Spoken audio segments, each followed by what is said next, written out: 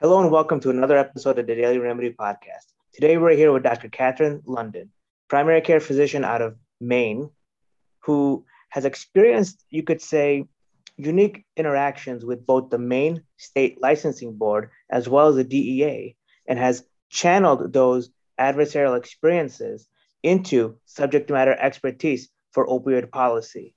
And with that, I'd like to welcome Dr. London. Thank you for joining us. Oh, it's my pleasure. So, Dr. London, for the listening audience who may not be familiar with your work, can you begin by telling your story and how you became this leader in the opioid policy? So I moved to Maine in 2015, and prior to that time, I was in New York City. I was an assistant professor at Cornell in New York City, and I'd been there for 5 years. And before that, I was in Massachusetts in the Boston area. I had my own practice, but I also taught for both BU and Tufts. I'd lived there out of residency, so I was there for about 13 years. So I'd been in the academic world for a long time. My kids were getting older, and as the older one was heading off to college, I had moved to New York for the kids. And they really wanted to be near extended family. And so when I decided to move to Maine, it was really and I'd done a lot of work in the access to primary care for patients, with our national groups and lobbying in both Washington and on the state level. So I had a real need to want to serve underserved populations. So I did a lot of soul searching, and I wanted to go to a rural underserved area, and ended up in a part of Maine called Washington County, which is on the coast near Canada.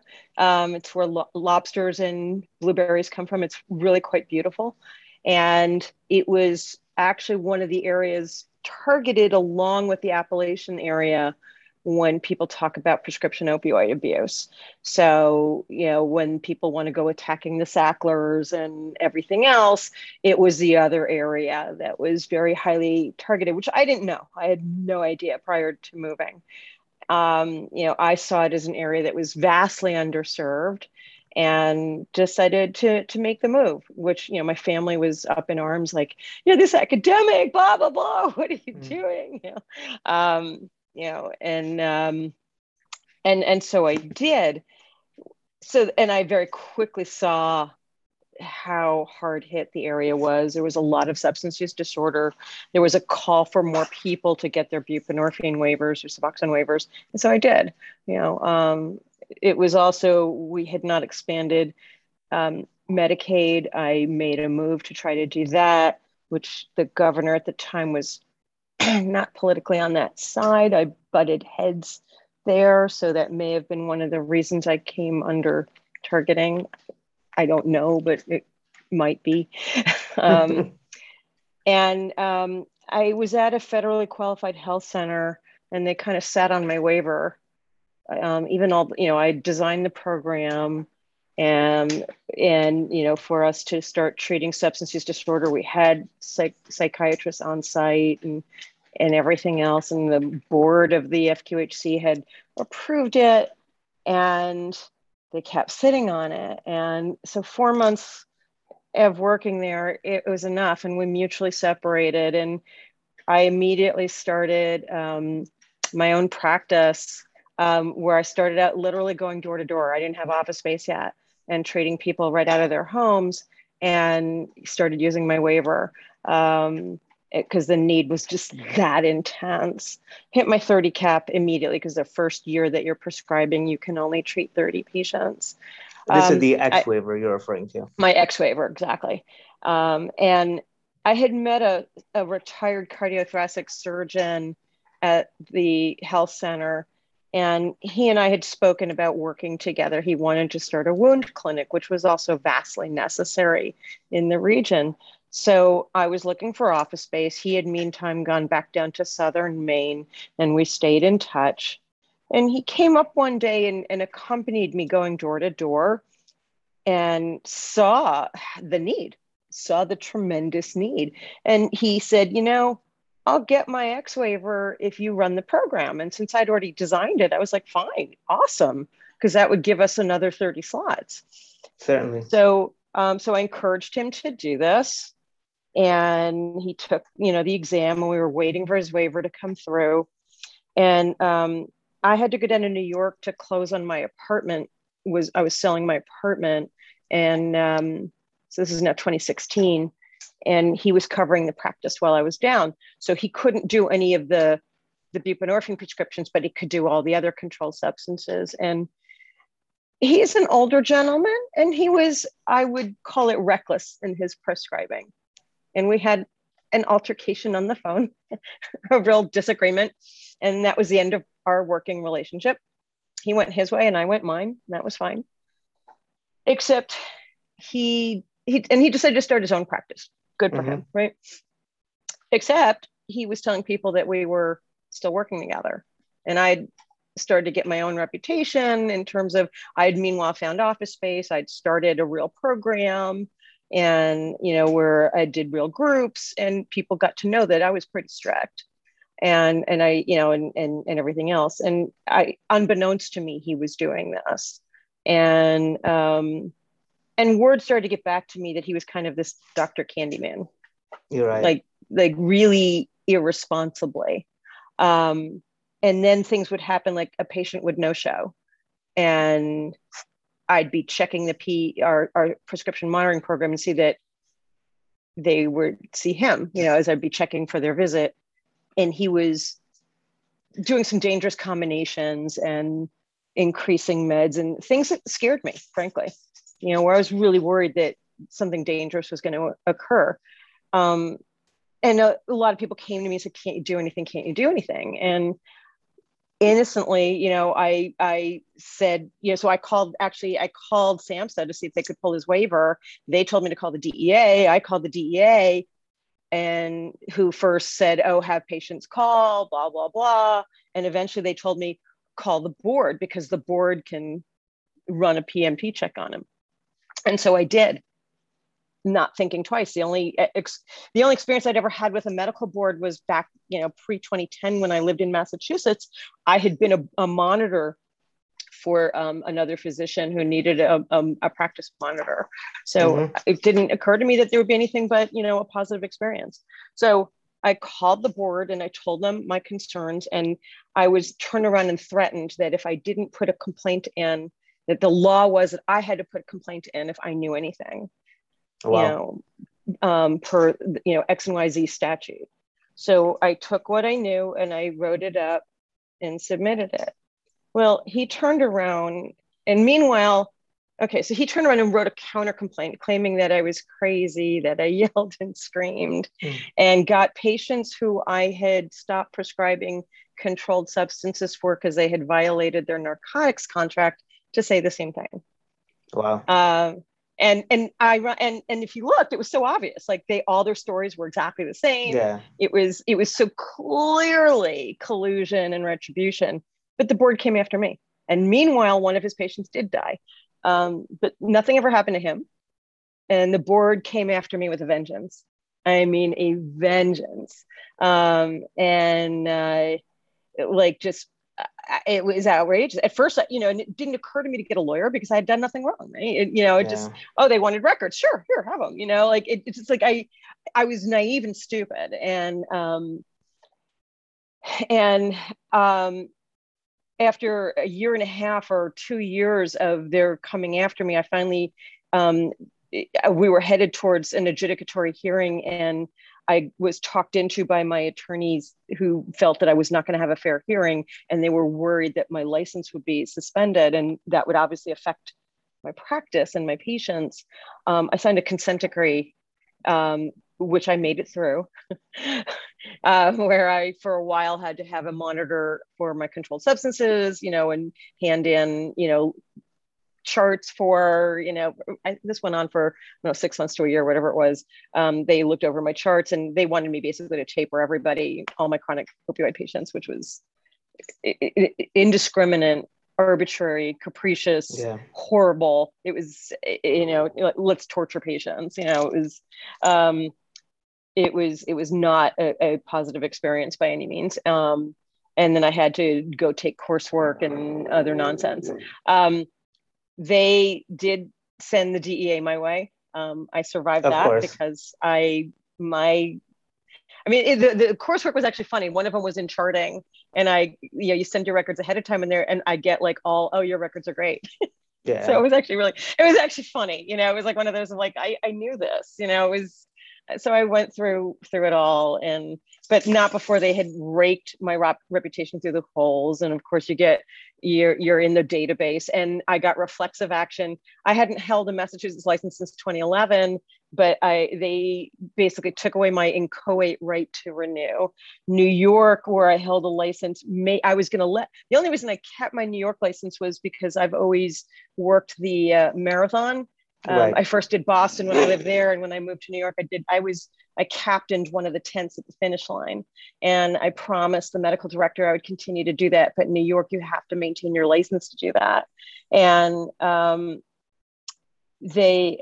was going to let it go and not continue to do that. They forced me to continue to stay licensed in New York, but there was no way for me to they made me also sign a consent decree, and I would be on probation until I came back to New York and did like something. And it's like, but I'm not coming back to New York, and so there's like no way out. And I finally this year just told them I'm not renewing, and they called me up, and and when I finished the main probation, they just were like, well, that's nice. And they still wouldn't do anything. And they were kind of rude and obnoxious. And I just finally said, well, I'm not renewing, so do whatever you need to do to me. And I haven't heard anything yet. So it's interesting, but I'll happily litigate it at this point. Yeah. It's interesting how physicians in your situation find themselves kind of experiencing the same templated format where there's these cookie cutter complaints, the same kind of generic action by the state medical licensing board, which is really administered by the attorneys, not so much the physicians who are on the medical licensing board. And then you kind of go through this rigmarole of having your reputation destroyed and essentially having to go through the ringer and being flogged in public. Where did you develop the strength to kind of overcome this and then actually start to decide to go to law school? Well, it was so clear that there was no due process involved. Like the whole process that I went through, there was clearly no fairness. This other guy who had done something wrong, where a patient did die, there was harm, and nothing ever happened. Like, I'm like, are you kidding? And that it was, you can go read through my consent decree. It's up on, even though I'm through it, it's still up on the website, however long they're going to keep it there. And it's obvious to anyone who reads it, like what went down. And yet, so the bias is clear and everything else. And I'm like, this is atrocious. Yeah. And then I start reading more cases and hearing more stories. And the more people I talk to, and I'm like, this is horrible. And that's when I decided that I've been so into helping patients and watching medicine be ruined that it's time for me to start helping protect physicians. I graduated, Yale Medical School in 1995, and it's time to change my focus. And so I'm still practicing. I've been practicing through law school, and when the real kicker was, I was already in law school when the DEA came to my office, and when they handed me a subpoena for medical records, I'm like, that's a Fourth Amendment violation, that they can sit there and ask for medical records based on an administrative subpoena. There's nobody, I look at it as a privilege that patients tell me things.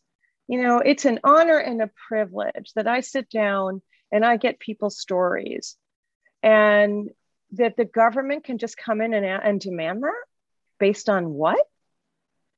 I was horrified. And that, because of that, I've now also completed Maine Law is one of the few in the country that offers an additional certification in privacy law. And this paper that I just wrote was the last piece that I needed to complete that certification process. So I will also be getting that when I graduate. Congratulations on that. Before we jump into your study, I want to talk a little bit about this concept of due process. As an attorney, due process is a very important concept in law that physicians don't get and allow their due process rights to be violated all the time. Talk to us about how due process is being violated among healthcare providers in the opiate epidemic and how that's being used to justify these unconstitutional investigations. So the due process is a constitutional right. Okay. It's in the Fifth and the 14th Amendments to the Constitution, and it prohibits the arbitrary deprivation of life, liberty, or property by the government. So your substantive rights. Yes. And substantive due process rights. Okay, and that's both in the Fifth and the 14th Amendment. So it falls to the states through the 14th Amendment, and so we have our licenses are a property right? So you can't. It's a property right in the ability to practice, and amongst other things. So there's more than one way due process comes along. So to just come at us and not go through all the normal, so by depriving us the normal ways, when you think about like when someone's arrested, you're innocent till proven guilty. That's not the way it works in administrative law. And they don't follow the normal rules of evidence and all these other things. And it's just this, it's truly kangaroo court. You know, when you talk about like what kangaroo court is, administrative proceedings really are. And it's, is it willful? Is there a willful intent to take administrative actions and turn them criminal on the parts of the DEA and DOJ? I'd say yes, because the DEA, their whole way that they work, they have no oversight because they're self-funded. That whole diversion task force is funded through licensing fees and through when they take fees when they attach them when they grab somebody, and so they never have to go to Congress. Forfeitures. And so when they get it through forfeitures, so they never have to go to Congress for money. So through appropriations, so they don't come under any scrutiny.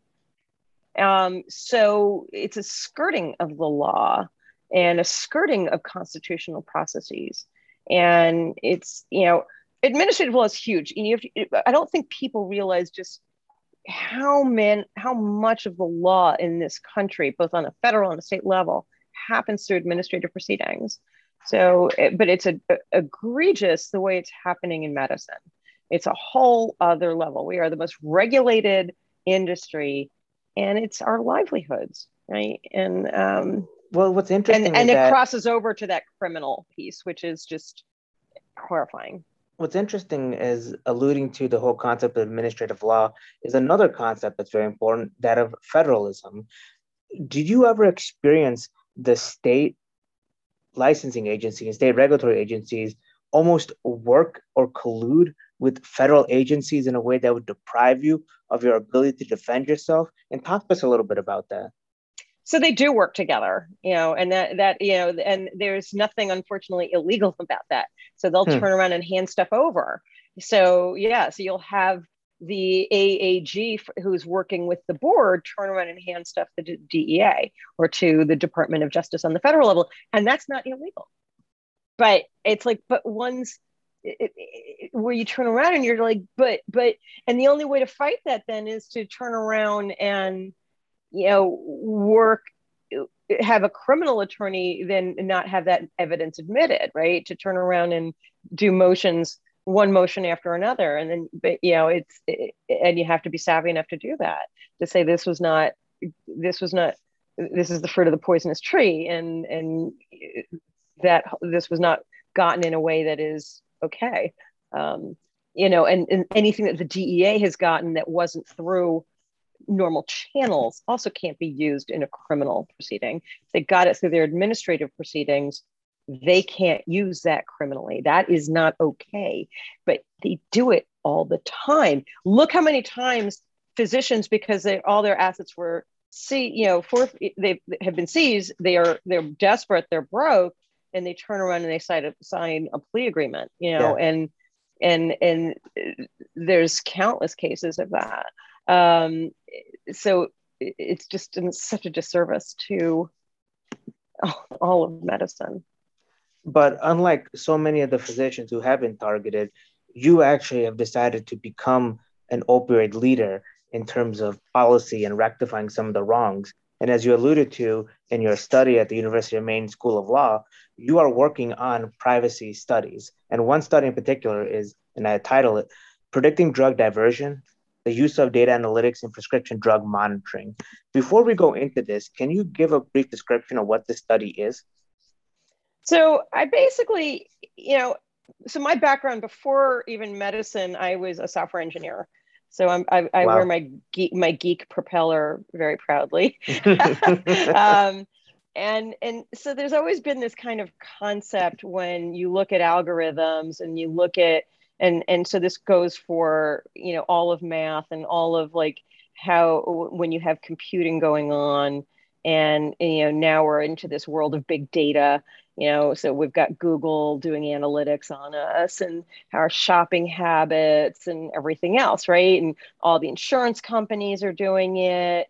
And everywhere you go, you're being tracked, get Right. over it. And if you don't know that already, learn it. Well, it's a whole nother world when they are targeting the prescription data. And Right. the prescription monitoring was touted as this tool to help physicians so that we would make sure that people aren't, that we would be able to know if a patient is diverting, and so that we would, help, make sure that if someone isn't, someone with substance use disorder. What a lot of crap. It's totally a Mhm. law enforcement tool, and it's totally dressed up as, being this clinical tool. And the biggest issue is that it's a black box algorithm. It's never been exposed to any outside verification, and it truly is garbage in, garbage out. The more that we've learned about it, the more that we have been able to get a glimpse of what kind of data mining is going on, the more problematic it is. Well, let's And talk about that because you allude to it very eloquently when you talk about odds ratio. First, explain the concept of odds ratio for those who may not understand it, the listening audience, and then explain how you beautifully use the odds ratio to demonstrate bias in the model. okay, so let's start with that. The entire database was based on just Ohio and then generalized to the entire country. Now, That's amazing. we are not just Ohio. We're a Yeah, big country. We are, that is one of the issues that America, why we can't generalize with what, even any of the European countries do, is because we are so vast and right, so diverse. So, all right. So odds ratio, it's a measure of the association between an exposure and an outcome. It's the odds that an outcome is going to occur given a particular exposure compared to the odds that the outcome is going to occur in the absence of that exposure. Okay. It's the kind of a risk probability, the proportion of those who are exposed with this outcome compared to like the total population, right? sure. So, so if you have an odds ratio of 10.1, that's 1,010% increase in the odds of an outcome. And it's not a multiplication of the likelihood. So it's a measure of the projected likelihood that something's going to occur. Right. But then you have to take that with it, then you can then look at the confidence interval. Okay, so a confidence interval is the 95% probability that your true odds ratio, so your true chance that it's likely to occur between the upper and lower limits, assuming that you don't have bias or confounding in your data. All right, so there are general confidence intervals basically tell you how much random error you have in your data. And so Right. the width of your confidence interval gives you that estimate. And that's where their algorithm falls apart. So if you take a look, it starts out not too bad, a little wider than I would like. So from 0 to 190. So they do these 3-digit scores. And so from 0 to 190, overdose risk score of 0 to 190, the odds ratio is 1.0 as a reference, except that the true odds ratio is 7.9 with a confidence interval that goes from 6.1 to 10.1. So we're already starting from, okay. Now you go to 200 to 290, where they call it an odds ratio of 2. Well, the real one is 10.1, and your range is 7.8 to 13. And it just gets worse from there, where at 700 to 790, where it's they call it an odds ratio of 38, it's really 76 with a confidence interval of 55 to 103, and so on. These are huge. These are extremely large errors. And so as an example, we graphed out, it's basically over predicting the overdose risk. And so for the listening audience, I just want to let you guys know that I will post a link to the study. So please go ahead and take a look at the study as we're talking. And so we just I put the graph just highlighting the errors at 56, 60, and 125%. So it calculated 54 times the means, where if you're at 90 morphine equivalents, that really should be reflected as 4,500 morphine equivalents. Yeah. And so if we compare, as a comparison, if we're talking 200,000 dead from COVID, would be 10 million dead. Yeah, I think that's a really important point. As a matter of fact, that is probably the most important part, at least for me, in my humble opinion, and is correlating the sources 41 and 42 in the write-up itself.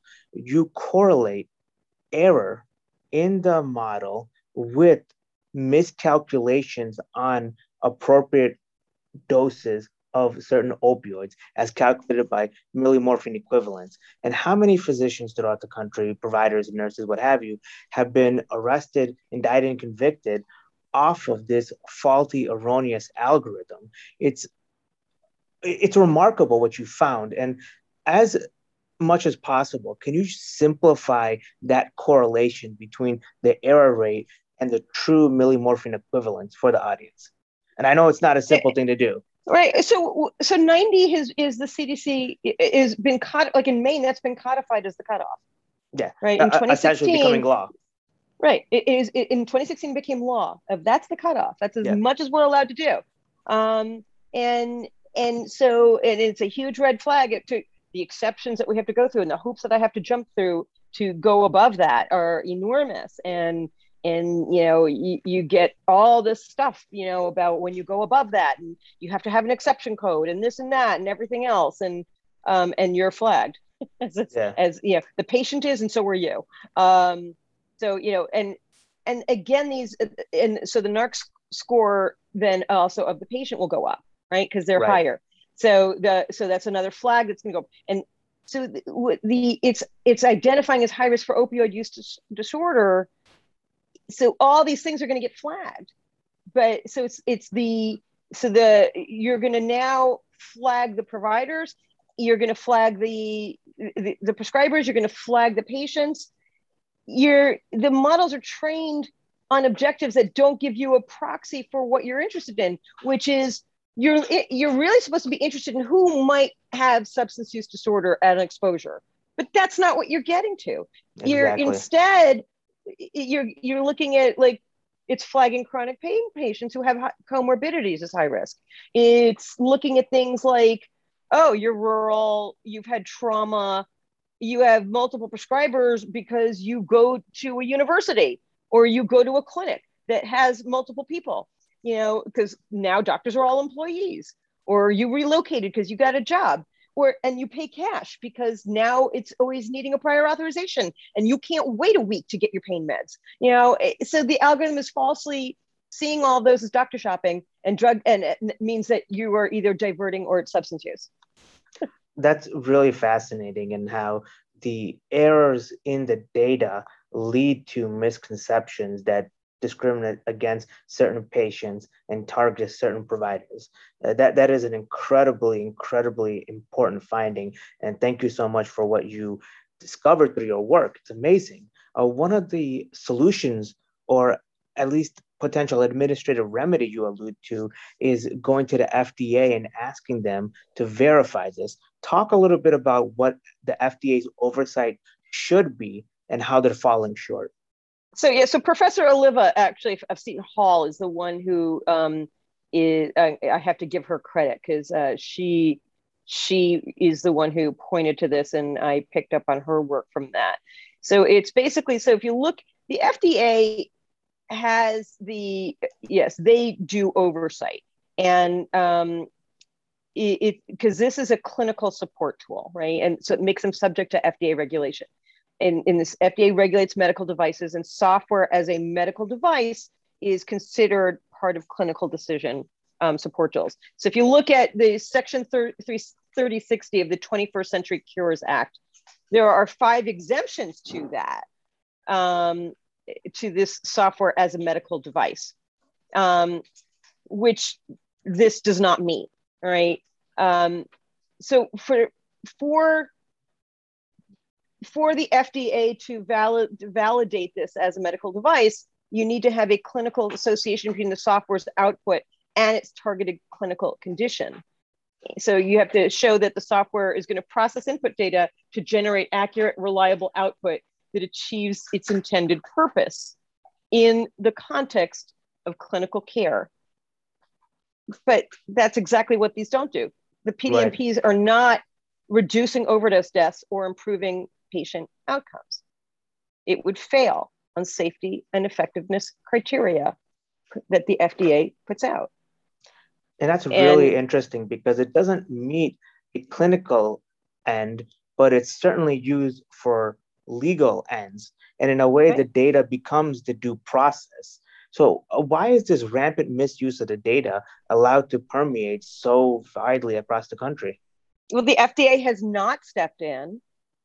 And then again, if you look, they're housed in all different places. Some people house them, some don't hide that it's a law enforcement tool. They have it housed, if you look at the history. So you have to remember, so PDMPs, the reason they've been allowed, they started on paper, right? The earliest ones were all the way back, really, really, really early. And they got, 1918 was the first one. It was rescinded, but that was the earliest one. And then they started, they were 1939, 1943, but these were all those triplicate prescriptions we all used to write on back in the day. And they were only for Schedule II drugs.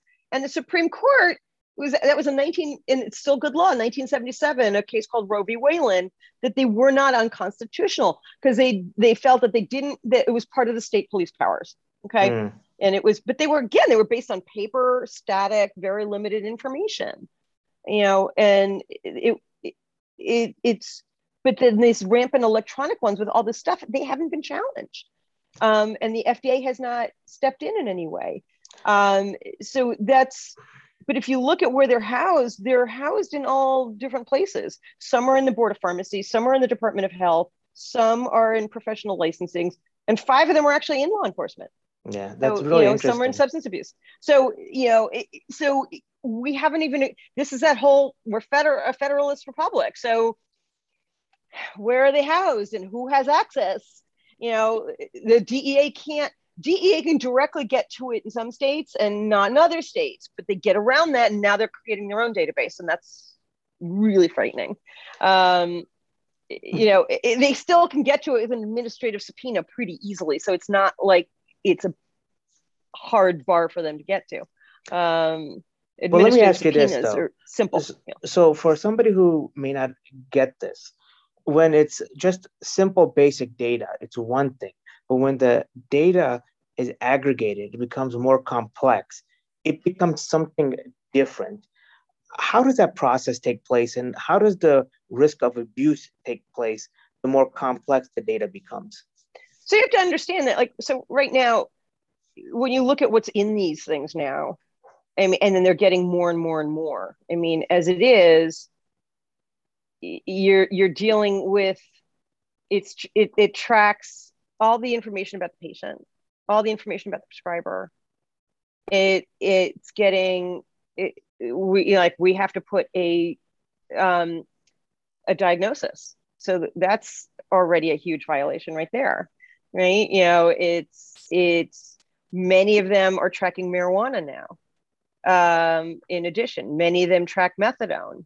Many of them are tracking, so there's all these, many have data from child welfare cases, drug court, arrests and convictions, Narcan dispensing, and if there's been any disciplinary actions on any registrant, if there's been lost or stolen drugs, and then you have the insurance companies are getting access, marijuana dispensaries are getting access, and then all of us who get these, these unsolicited report cards that compare you to prescribers, in your state, that's a chilling effect,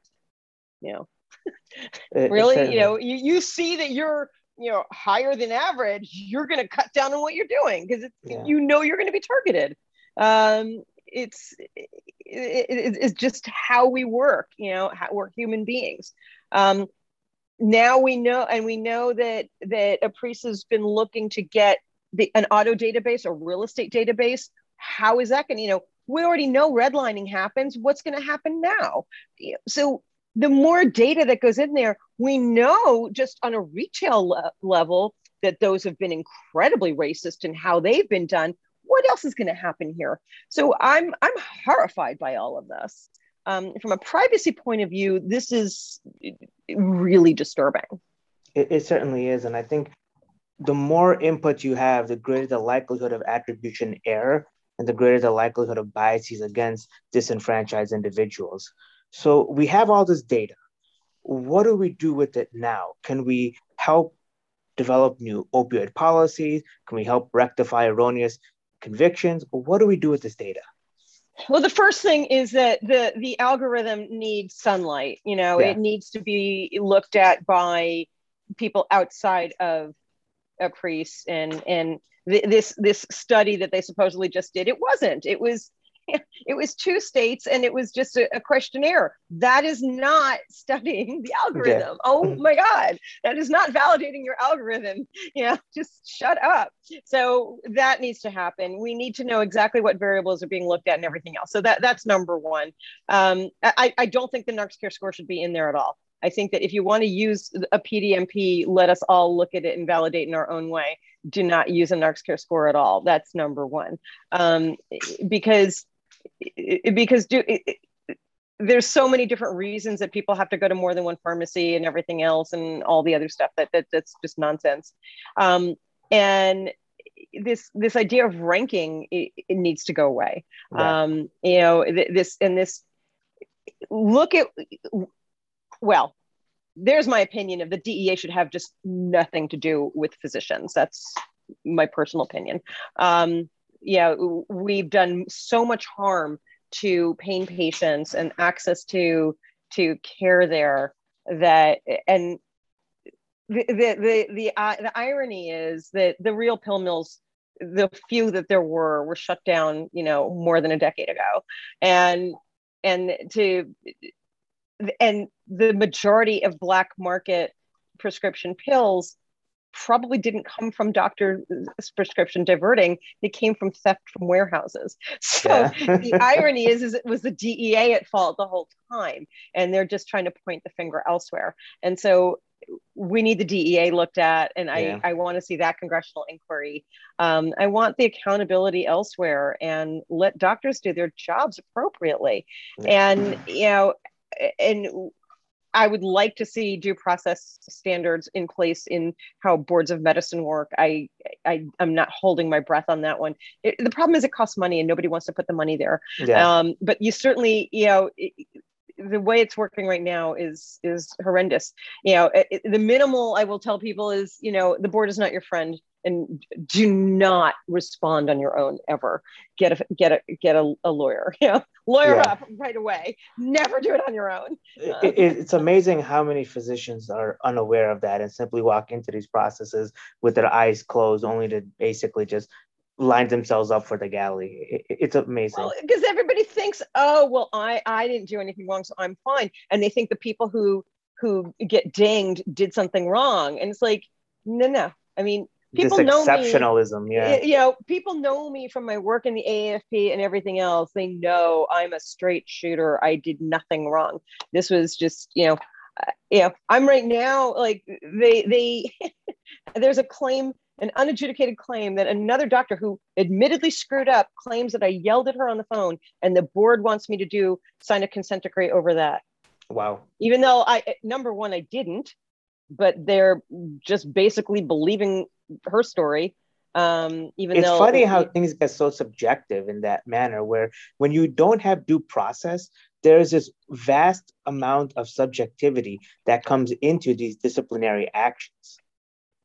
So I'm supposed to do a year of psychotherapy with monthly reporting to the board and 2 anger management classes. I'm like, go sit and pound sand. It's not going to happen. Unbelievable. But let me ask you this now. So soon you will be both a physician and an attorney, even though in many ways you know more about administrative law than most people in this country, which is amazing in its own right. What role do the courts have at the federal and state level? What roles do the courts have to helping fix all of this mess that has led us in the opiate epidemic? Oh, so it's going to be little by little. I mean, so I'm doing right now, I'm in our juvenile justice clinic, because that's obviously a lot of kids, when kids get into trouble. Number one, when a child ends up in the juvenile justice system, to me, it's a family we have failed. It's a child that we didn't identify. And substance use will often start at a young age, partly from what we start to do when we start to criminalize adolescents and adolescents acting out. And I think that's just the place to start, by starting to have more community services. And that's where the changes have to start. We have to stop criminalizing a lot of this activity and go back to treating. And when that whole harm reduction piece, that until we take that slant, in my opinion, we should legalize all drugs and tax the snot out of it and have a safe supply. That's my opinion. Can the courts adjudicate harm reduction as a form of interpretation law, essentially create case law where harm reduction is considered standard of care?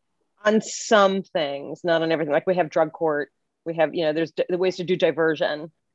So yes and no. So it depends. I'm going to give the lawyer answer of it depends. In there'll be times that, you can do treatment, you can do this, you can do that, so that you can keep someone from ending up in the system over and over and over again. But so much of it is can we start the prevention piece back? This goes all the way back to Reagan when he closed appropriately the state hospitals. We didn't get enough community services all the way back then. And so we need to start implementing, we need so much more, like just even looking at like when kids, first of all, we shouldn't have juvenile prisons. Let's start from there. If you do need to deal with some sort of intensive treatment facility for a child, it shouldn't be a prison. And don't tell me they're not. These detention centers are, and they're horrid. So that needs to change right there. We need more community-based, intensive kind of services. And we need to change that whole model. And then we need to have a way to transition them back into adulthood and into the community. And then we need to keep that model and raise it up, right? Because we all know brain development goes into the mid 20s, right? 25, 26, 27, until your brain is fully developed. So, and that's so much of the age when all this crap goes on. And a lot of the damage from opioid use disorder and other substance use disorder, we really need to wrap our heads around what does that mean to do harm reduction. And that means we can't just have methadone be at a clinic that you go to and that that is in some weird part of town that you can't get to, that is only open early in the morning. I have the fishermen in Washington County, they're on their boats at 3, 4, 5 in the morning. They can't do methadone, So that's absurd. The fact that this, 50, 60 years later, that's how we're still doing it is outrageous. And buprenorphine is not going to work for everybody. So you need to meet people where they're at.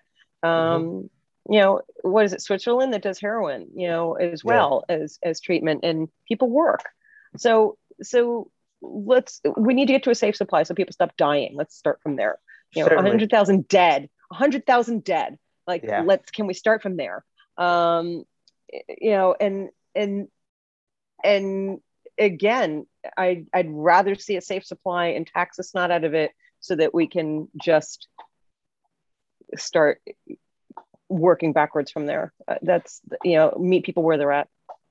In terms of positive changes, things that make you feel like we're moving in the right direction, namely the public nuisance ordinance in Oklahoma and California, or the Supreme Court reviewing the definition of good faith. Do you see things moving in a right direction, or do you still see us going back and forth? It's still a lot of back and forth. We're not there yet. There's too many that are there's too many there's not enough mobility in the right direction. I think there's more of an appetite in the public, but you still have like these pockets who, I mean, you have shows like Dopesick, and you kind of look and you kind of go, seriously, they're doing that again, that narrative is still out there, and the damage from prop, and those people need to be held accountable. And that I'm astounded, and the number of people who buy into that and hold on to that, it's reprehensible to me. So would you say that this is a statutory play, that there needs to be legislation that makes harm reduction and incentivizes safe drug use practices? I mean, yeah, it's going to be a rewrite of the Controlled Substance Act. Yeah, that has to happen, and look and redefine the role of the DEA, or abolish it. It would be my opinion, but that's not going to happen tomorrow. Well, I think, Dr. London, you're uniquely positioned because, one, you are a physician practicing in this space. Two, you're now well versed in law, so to be a full attorney. But three, you also have experience in advocacy, lobbying, and public policy. So if you were to put your hat on and kind of imagine where you could allocate all your resources, as unrealistic as that may sound, allocate all your resources, where do you think the greatest benefit would lie? Would it lie in Congress, with the courts, or the state? Where would you invest your time and effort?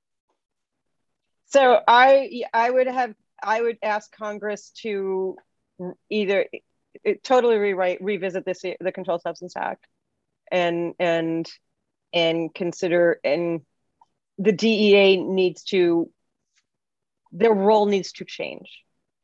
It needs to just be focused on trafficking of illicit substances, period. And the movement of licit needs to just be under the FDA. I think the DEA has done a piss poor job on the rest, and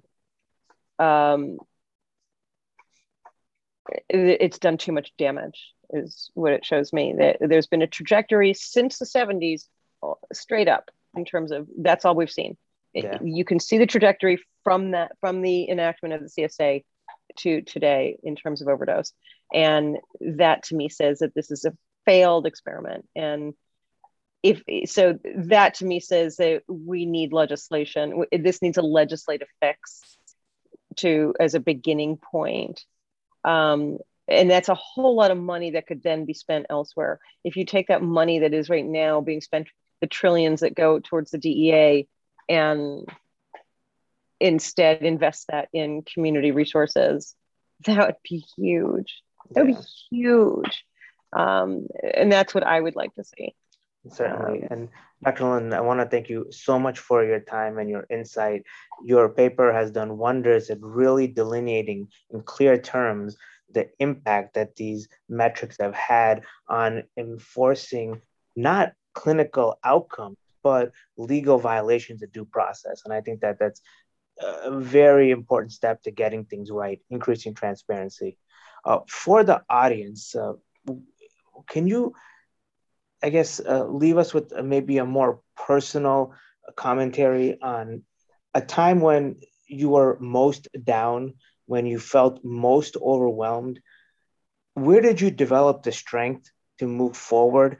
And did you envision yourself in those most low moments being as productive and as effective as an advocate as you are now?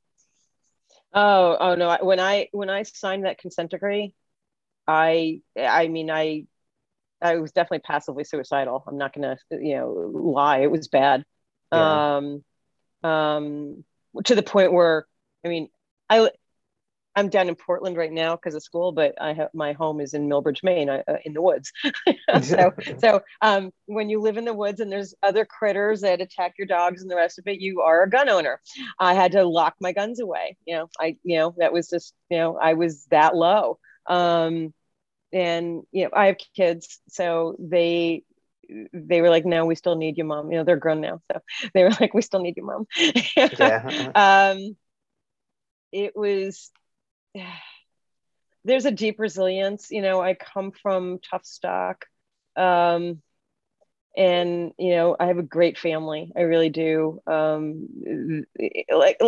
family of origin, we have our ups and downs, but we're there for each other in the end. And that helped. Um, the patient, my patients didn't leave me, like despite all Mhm. this bull, there are the people who are, look, there are the people who are going to talk crap about you everywhere, and the haters are going to hate, but I don't have to answer to them. I have to remember that I'm not here for them. I'm here to do what I think is right and follow that path. And I know what I've done right and wrong. I know in my heart what is right and wrong. I know if I've done the right thing or the wrong thing, and I just keep moving forward. Um, and that's all I can do. And so now, yeah, when I take a client to court, or I help a patient, those are the wins, right? those Yeah. those are the wins. And the rest of it is just chatter. COVID's brought out a lot of it. A lot of people have seen the kind of all of us have had to deal with kind of the nonsense that I've had to be dealing a lot with. And it's just like I don't even let it come in anymore. And there's a lot of work to do, um, and a lot of rights to be wronged. And I, I see when I see colleagues being sent to prison, and I know they shouldn't be. That has to change. Well, certainly. Thank you so much for that open reflection, Dr. London. Your work is inspiring, and I would encourage everybody listening to this podcast to please take a look at that research paper and digest through all the information. It is worth the time reading. So thank you so much, Dr. London. Thank you for having me. Okay, bye bye.